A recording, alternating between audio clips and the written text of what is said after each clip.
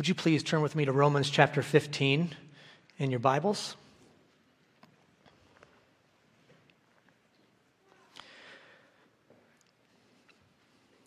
Worship, instruction, fellowship, and expression.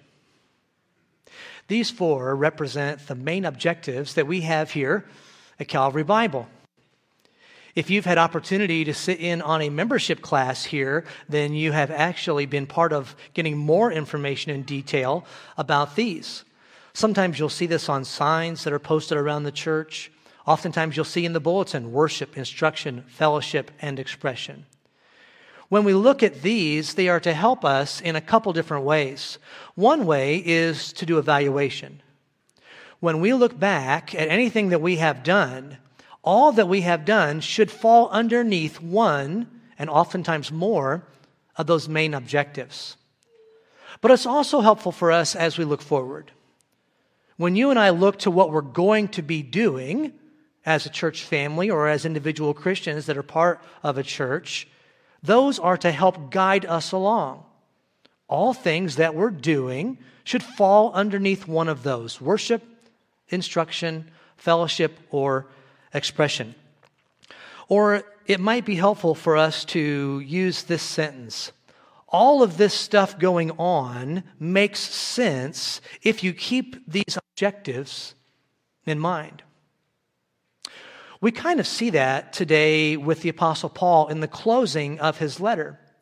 We've been wonderfully walking through this fundamental letter written to churches and written specifically to the church at Rome. And the Apostle Paul has walked them through some of the deepest teachings that we find in the Scriptures. He's gotten through all of that, and then we got to chapter 12. He kind of said, now you guys need to apply this. You have to get along. And now he comes to the close.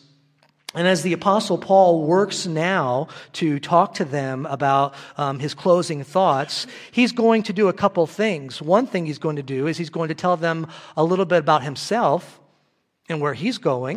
And the other thing is he gives them an evaluation. What we'll see in God's Word today is that the Apostle Paul reminds this church of his call and specifically what he's going to be doing. And then he gives them some fantastic feedback. Very lovingly, the Apostle Paul is going to tell them some things that they're doing very, very well. Now, these things are so important that I have written them down and I have stored them in this secure case that I have up here on the platform. We'll bring them out and we'll let you see what they are. I carried this case into my house last night. And all those in my house were very curious as to what was in there, but they do not know yet. I actually said I wasn't going to give the combination, but there's actually no combination on the case. And so anybody can open this at any time. But these things are so important. Paul's going to say, as we close this time of this encouragement in this letter, keep these things in mind. If you can keep these things in mind, then you're really going to understand where you're going. And even when it looks like chaos, it's not chaos because of these things that help us along the way.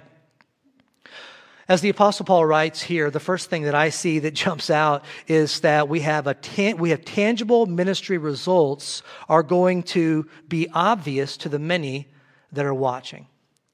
Paul talks to them in the close. And it is clear that when there are good results, good fruit, it's going to be clear to those who are looking on.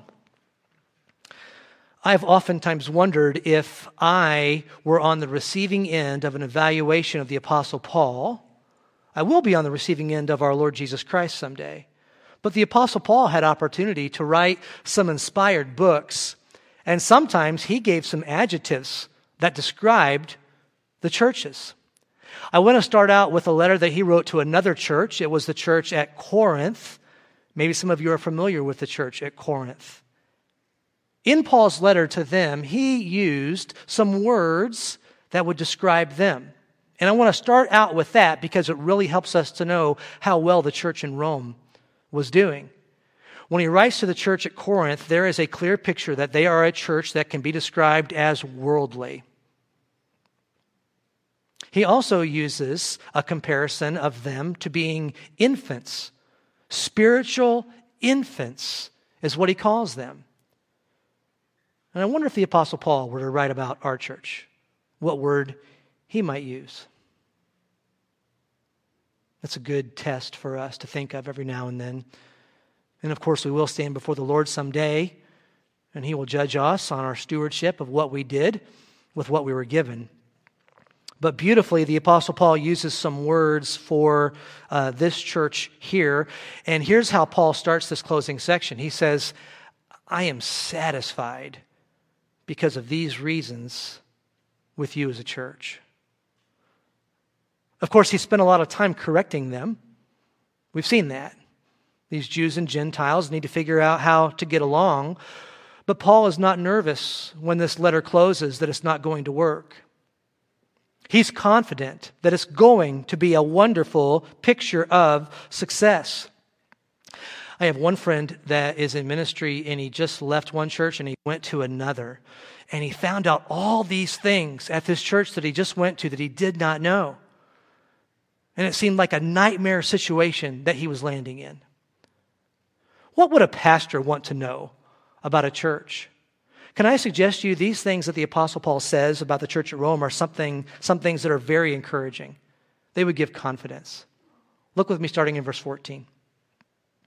I myself am satisfied about you, my brothers, that you yourselves are full of goodness, filled with all knowledge, and able to instruct one another.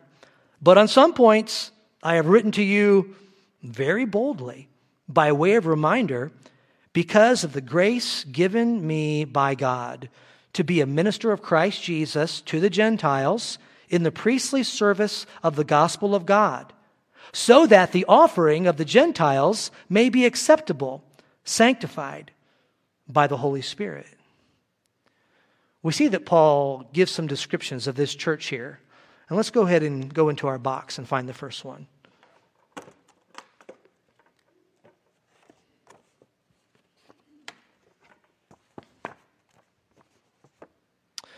Goodness. He describes this church full of people, and he says, I am satisfied by the goodness that is demonstrated in your church. We understand the Apostle Paul did not start this church, but he's helping them along the way. And as he sees them, and as he knows their goodness, the way he knows that is because he knows up to about 30 people that are part in the church of Rome. They're going to get listed later on in Romans. He knows people that are there, and he knows the fruit. In fact, that word fruit should jump out to us.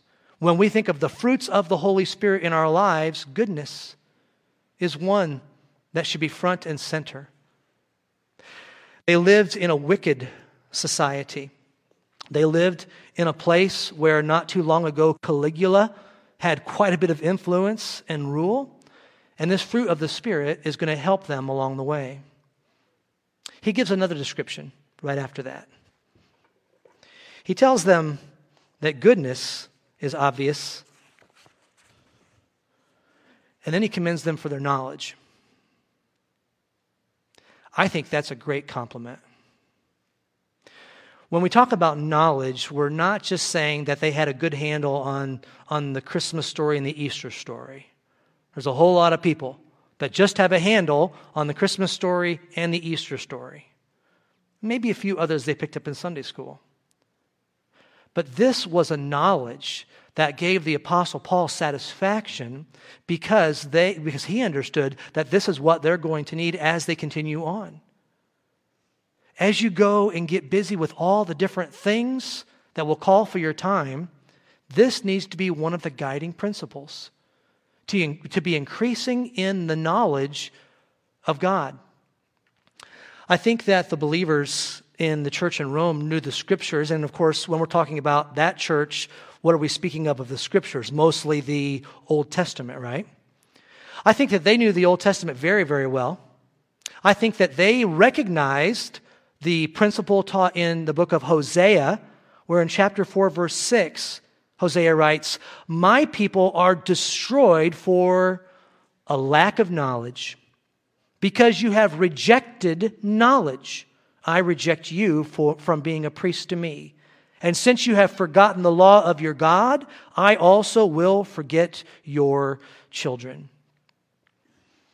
And so because of their knowledge and because of the fruit of goodness, this community of believers was able to be a stable influence, a stable group in an extremely unstable world. One more description of the church that Paul gives.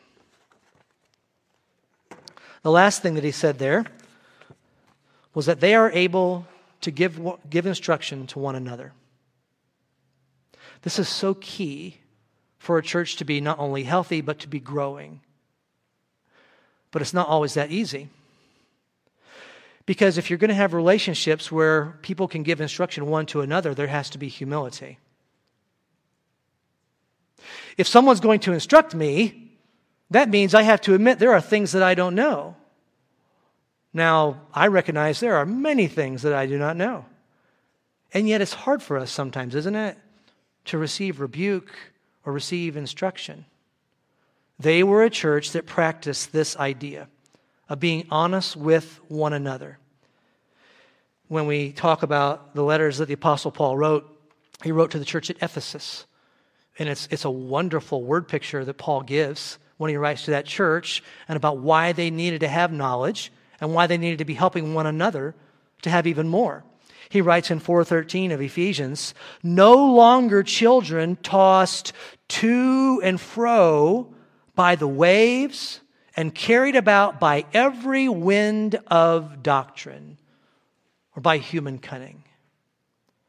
Would it surprise you if I told you that the devil wants you to be thrown off with every wind of a new doctrine that comes along? It's important that you have knowledge so that you are not pulled onto some kind of a false teaching. And we are blessed. We are blessed to have people in this assembly that value the Scriptures in their own life and also helping others. And I was reminded of this just this morning because we've got a problem around here. And I heard about it from more than one person.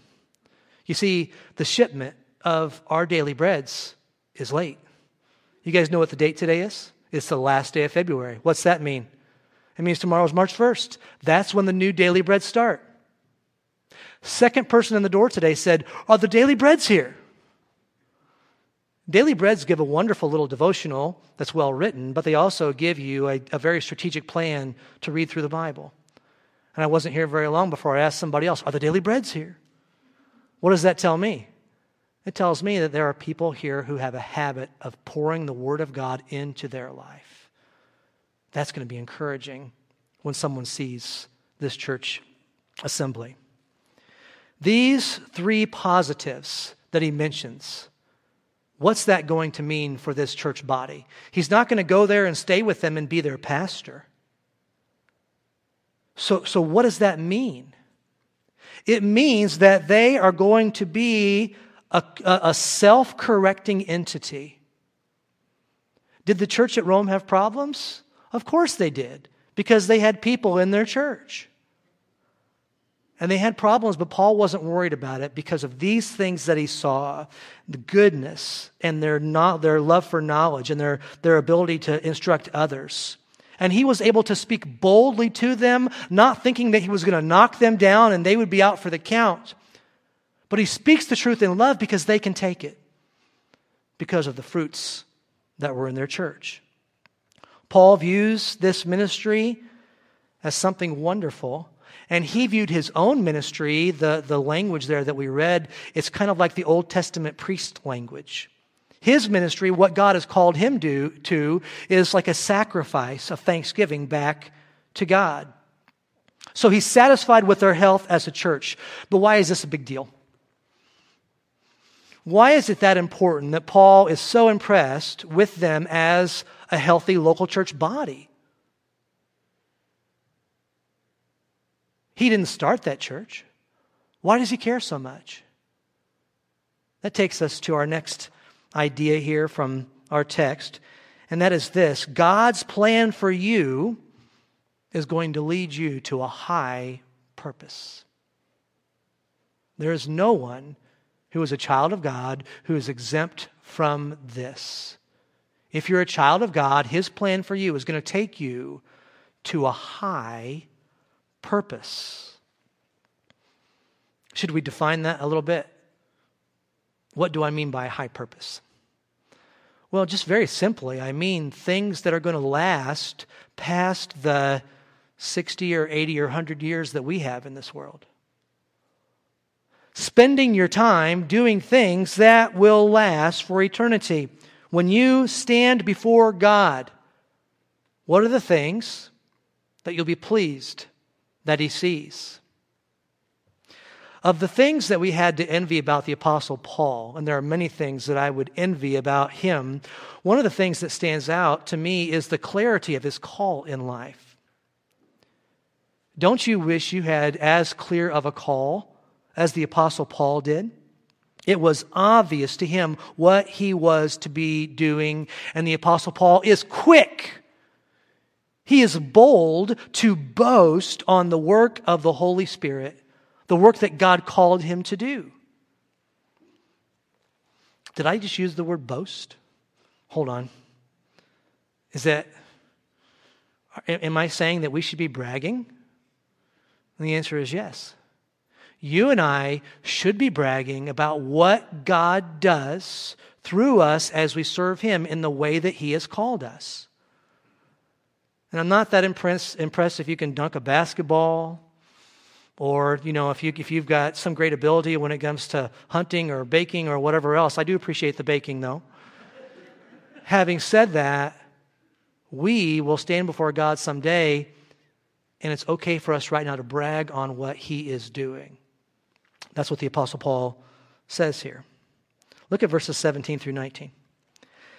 In Christ Jesus, then, I have reason to be proud of my work for God, for I will not venture to speak of anything except what Christ has accomplished through me to bring the Gentiles to obedience, by word and deed, by the power of signs and wonders, by the power of the Spirit of God, so that from Jerusalem and all the way around to Illyricum, I have fulfilled the ministry of the gospel of Christ. Paul had a higher calling. Hold it. Does the gospel of Jesus Christ work in places where they cut off the heads of people that respond to grace and salvation? Does the gospel of Jesus Christ work in places where they've had some churches, but it seems like those churches have dwindled down, and some would even call them dead churches? How about this? Can the gospel of Jesus Christ work in a community where the environment is dominated by Satan worship? And there are some communities like that. Can the gospel work in a place like that? And the answer is yes. God's plan for the gospel is that it would start in Jerusalem and it would go to the ends of the earth. And that takes us to our next main objective. This one's not for the church, but this was what the Apostle Paul is all about. If you understand this, it will help you to understand what Paul has done and what Paul is going to do. Paul was all about the unreached.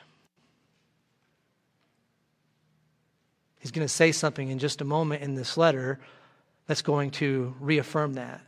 He was about those who had not yet been reached.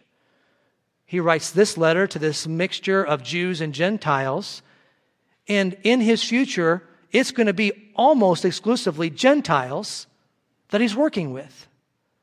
He had a calling from God to do something higher, and he was called to take the gospel to people who had never heard it and had no other gospel witness. If you know this about the Apostle Paul, it'll help you understand why he didn't accept the call to a pastorate somewhere. He was all about getting the gospel out to individuals who had never heard it. And the gospel worked everywhere he preached it. Or I should say, the gospel worked everywhere that he preached it.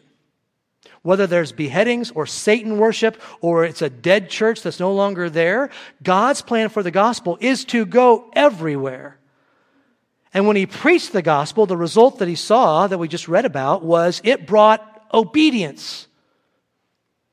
Not just getting people to make some kind of an emotional decision, but it brought obedience. That was the fruit. And then he says there that the Apostle Paul is one of the few that have the title apostle. And God authenticated him as an apostle by allowing him to have signs and wonders in his ministry. Wonderfully, he was able to heal a cripple.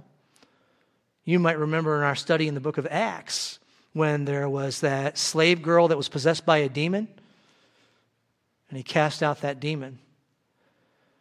And then the one that's a little bit convicting for me is when he raised a person from the dead. Do you remember when he raised the boy from the dead?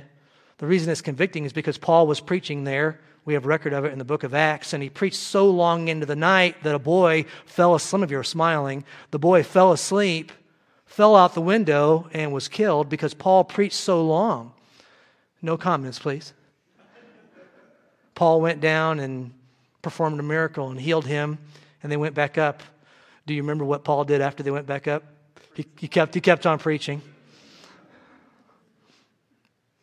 God called him to this, and God established him as an apostle. But the Holy Spirit gets all the credit. But how obvious when God calls you to do something that is great and that is for Him, that you want to tell people about it. God has blessed this. And so we need to have those God stories telling people about what He has done. Because there is no barrier, listen, there is no barrier known to man that can stop what God wants you to do. If He's calling you to it, go to it and give Him the glory when He blesses that wonderful work. And so Paul says, I started out in Jerusalem. I preached all the way to northwest Greece, is where Illyricum is. I've been all over the place, and I've been doing this for a long time. And so some of us might think of the Apostle Paul in the closing of his letter. He's going to say, I'm going to take a break. But he doesn't say that. We might think, you got your 20 years in, Paul. Why don't you go ahead and call it quits? Cash in your 401k. And that takes us to the last thing in the box. This one's a little bit different.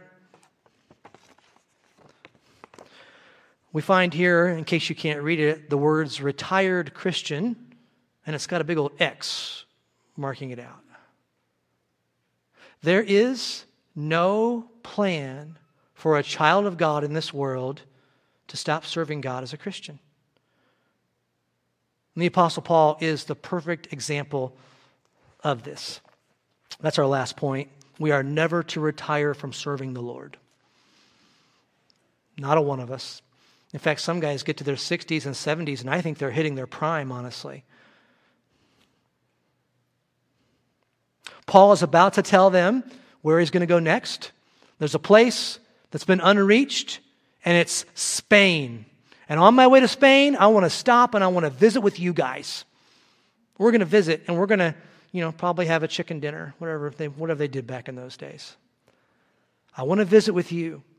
And Paul is confident that God is going to continue to use him because of his unique calling.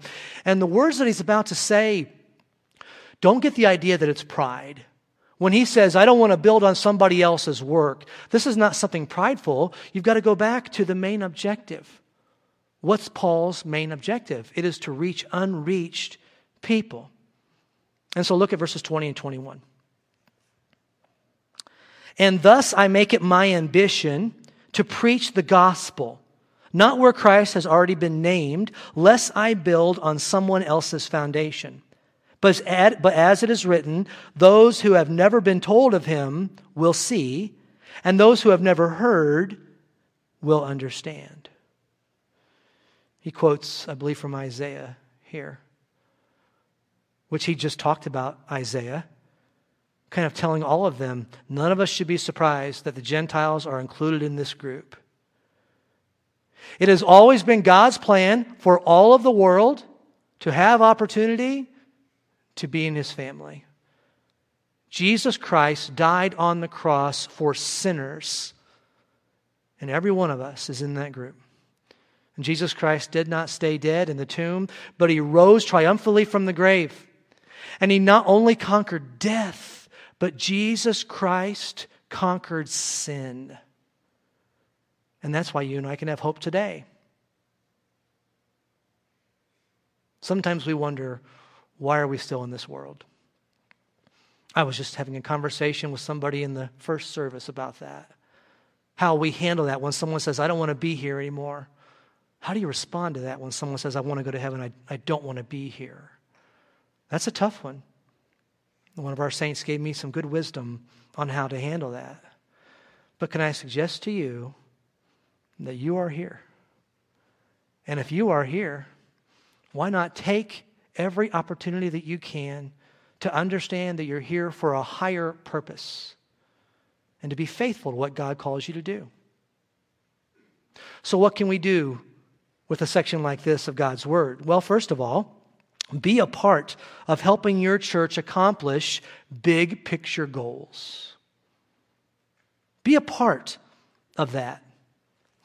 Not too long ago, I told the illustration of when Tina and I were on a bike ride in town and the bike path, and there was a tree that cracked, and a big branch came and just crashed right probably 20 seconds in front of us. We heard the crack and we stopped, and a huge branch fell across the path right here in town. And one of the things that I remember about that, because this tree had just been broken open, was I went and I saw thousands upon thousands upon thousands of bugs going every which way. Have you ever had an opportunity to pick up the bottom side of a log or even the bottom of a rock and see a bunch of bugs just going every which way? I picked that up and I see that, and my mind wants to tell them, get it together, guys. Look at you going over here and you're going over here. You guys look crazy. And yet, they know what they're doing. They've got it figured out. And sometimes in this present world, it might be hard. Why are we doing this? Why did they say that? Where are we going? And it kind of feels like it's intertwining. And it kind of feels like a mess sometimes. But when you keep the big picture in mind, the big picture, doing something that will count for eternity, that's going to be a help. Also, I'm going to give you permission to brag. Would you like to brag? Not bragging on your ability and not bragging on whatever it is that you're good at. I know a lot of you are good at a lot of stuff. But bragging on what God has done as you have been faithful to answer that call. Brag about what God has done to anyone who will listen. Around here, we like to call those God stories. Things that some people will say, well, that's just dumb luck, or that was just chance. And as you get opportunity to get to know the God of the Bible and the change He made in your life, how wonderful that you can share that. And no one will be able to convince you that was just luck. Nobody can tell you that was just chance that happened. You will say, look at what my God has done. And it's nice when it's something small and that we can give God credit for. But the Apostle Paul says, I'm going to boast in what God has called me to do when He blesses it.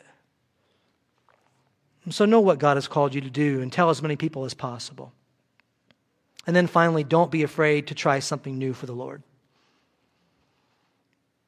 Where's Paul going after this? He wants to go to, did you hear earlier? He wants to go to Spain. And he wants to stop and visit these wonderful believers on his way. He had never been there before, but he wasn't afraid of that.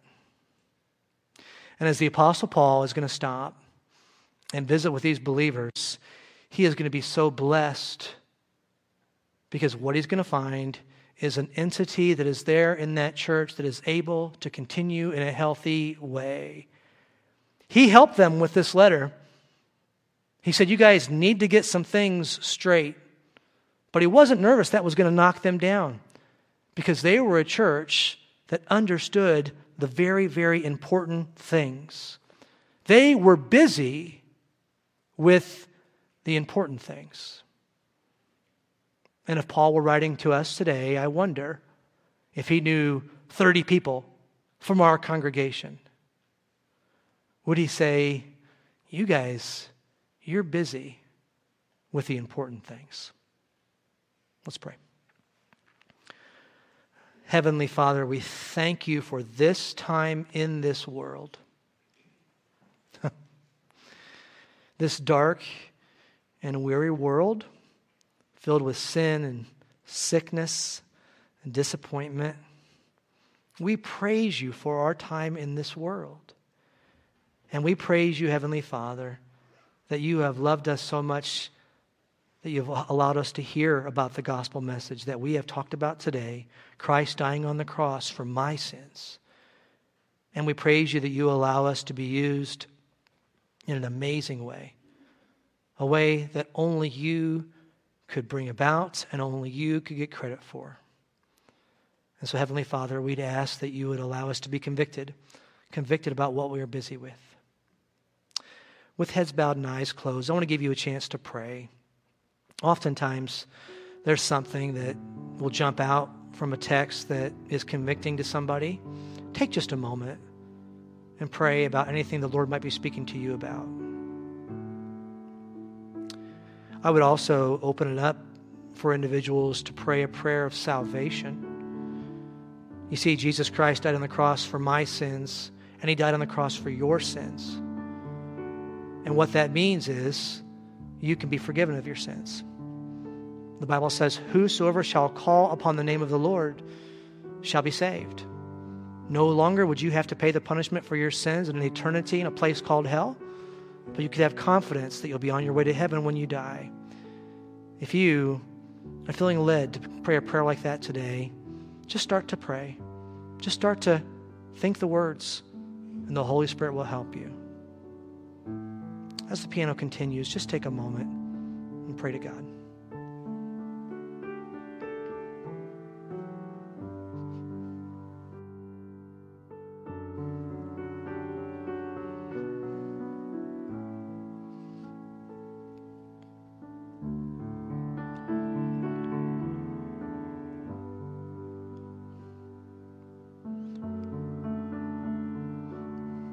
Amen.